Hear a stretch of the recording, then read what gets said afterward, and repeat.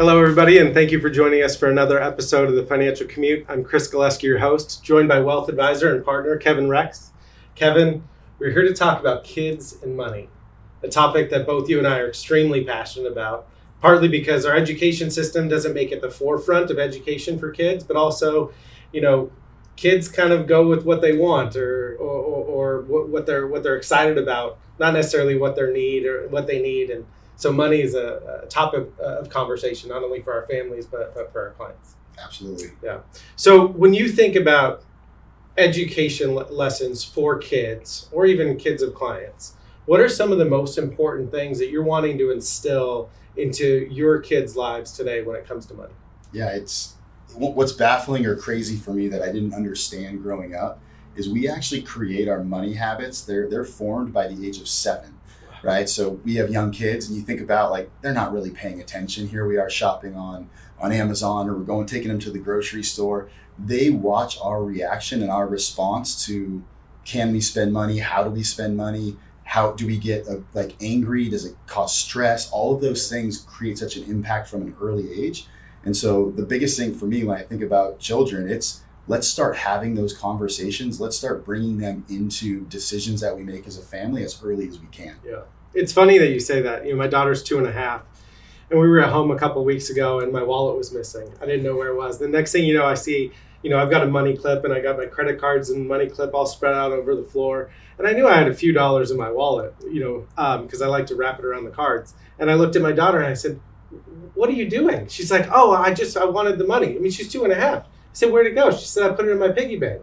So even as early as 2.5, she understands what money is. We were at the grocery store not long after that, and we were getting ready to check out, and she said, "Okay, Dad, give the money guy money." So she viewed the checkout person as the money guy because that's what she's used to seeing, me paying for those goods and services. So they are very aware at a very young age. That's awesome. It's great that she has the habit of saving. That's something you really want to instill, the stealing part. I got to work on that. But no, that's great. And I love that you bring up kind of the grocery store, right? That's a place that we all take our children. Yeah. And so you and I were talking ahead of time, but when I go in, if I take my kids and we walk up and down every aisle without a game plan, I want Cinnamon Toast Crunch. I want Pop-Tarts. I want this little toy. It's the wants that come out of them because as children, the world is amazing and you just want to have fun and enjoy it. And so one of the lessons I like to talk about is have the game plan. Tell your kids we're going in for milk, butter, and eggs. Yeah. They know that's when we go. That's what we're going in for. That's what we're coming out with. And if they say, I want Cinnamon Toast Crunch, sorry, we're here to get milk, butter, and eggs. Because you put them in a situation where they see all these things that are built to grab your attention with,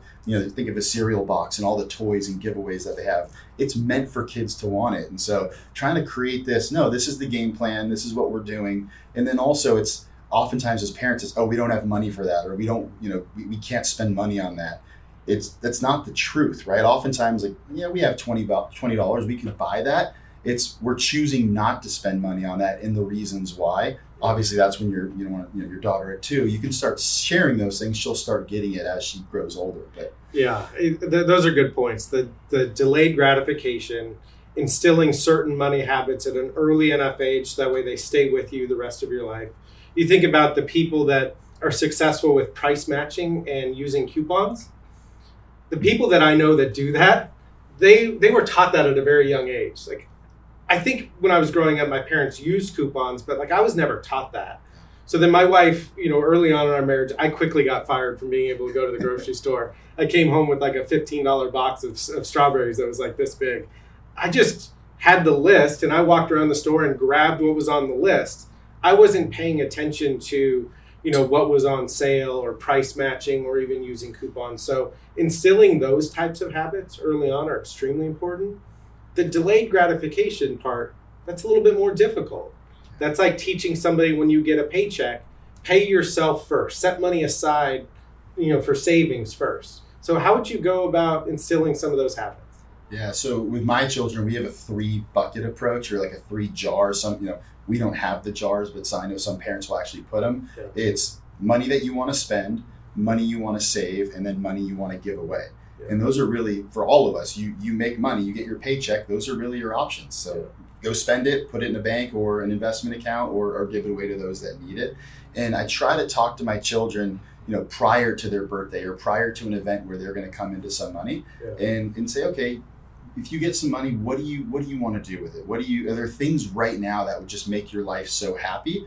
Or are there things that, maybe you can't buy because you won't have enough money, but if you save, and whether it be next birthday or Christmas or something, you add those together and all of a sudden you have enough to get a better present.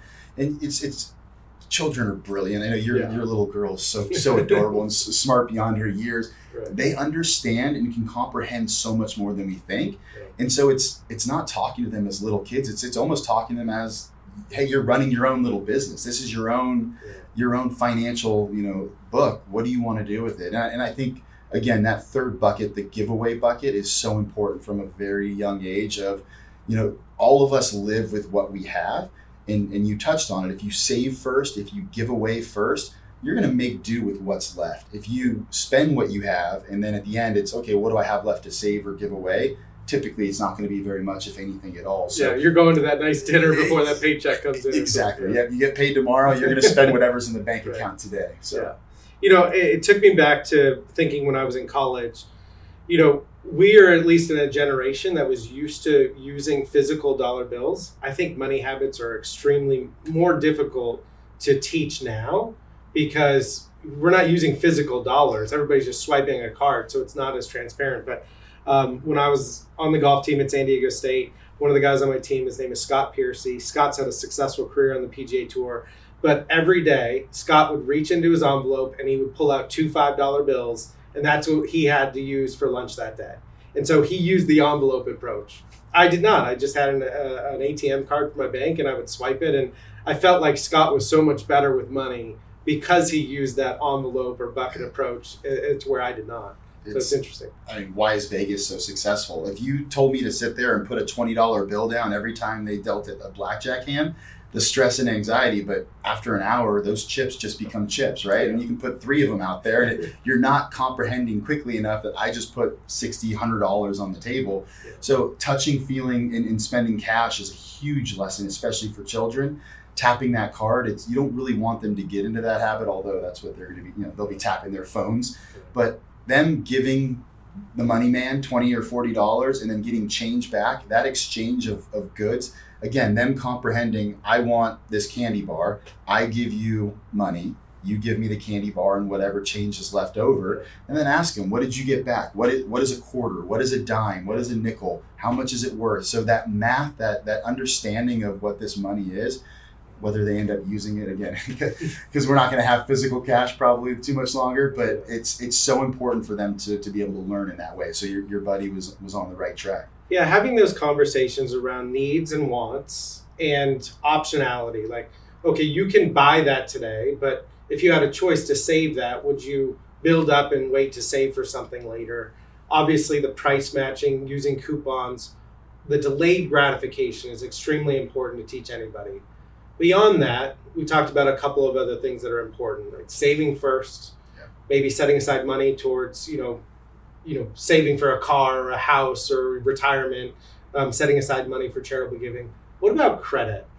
How do we help our kids and our clients of kids set themselves up so that way they've got established credit as an adult, and they're not having to rely on the system? Because when you're 22 years old and you don't have any credit, life's a little bit more challenging. It is. Try to get an apartment, or even now you don't pay for your phone, you finance your phone. Like everything now is based off having credit. So one of the best gifts we can give our children is to build that credit from a young age. Really the best way is to have them come on as authorized users on your credit card. I don't believe you can have a credit card until you're 18. And so in having them come onto your credit card, or get one that has a $250 limit, and let them use it. Obviously this is as the kids get a little bit older, but let them swipe it, go over the statement on a monthly basis with them. What did you spend your money on? Was it food? Was it toys? Was it shoes?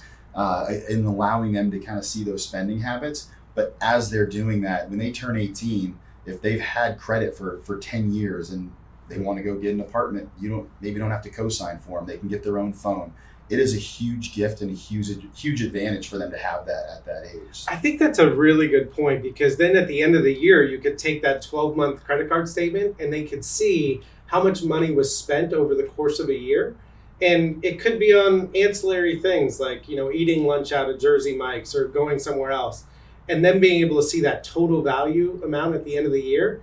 And then you can teach them about, hey, if you made a lunch at home instead of spending that money, and you then took that to invest it, here's what it could be worth. Those are some things that could help with that. That'd be great. You spent $100 at Starbucks. Would you rather have that, or would you rather, go to Magic Mountain? Or do you want an experience, or do you want that drink every day? And that goes back to what you keep saying, the delayed gratification. You see a Starbucks on every corner, you think you want it, and we do that still as adults. But to work on those habits at a young age is really huge. And one other thing we can do is you can link that credit card to something like Mint, and they'll track it for you. They'll spit out what exactly is going on. They give you updates. What a cool way to help our kids start doing that from a young age and not have to figure it out when they're 25, 30, 35, like most Americans end up having to do.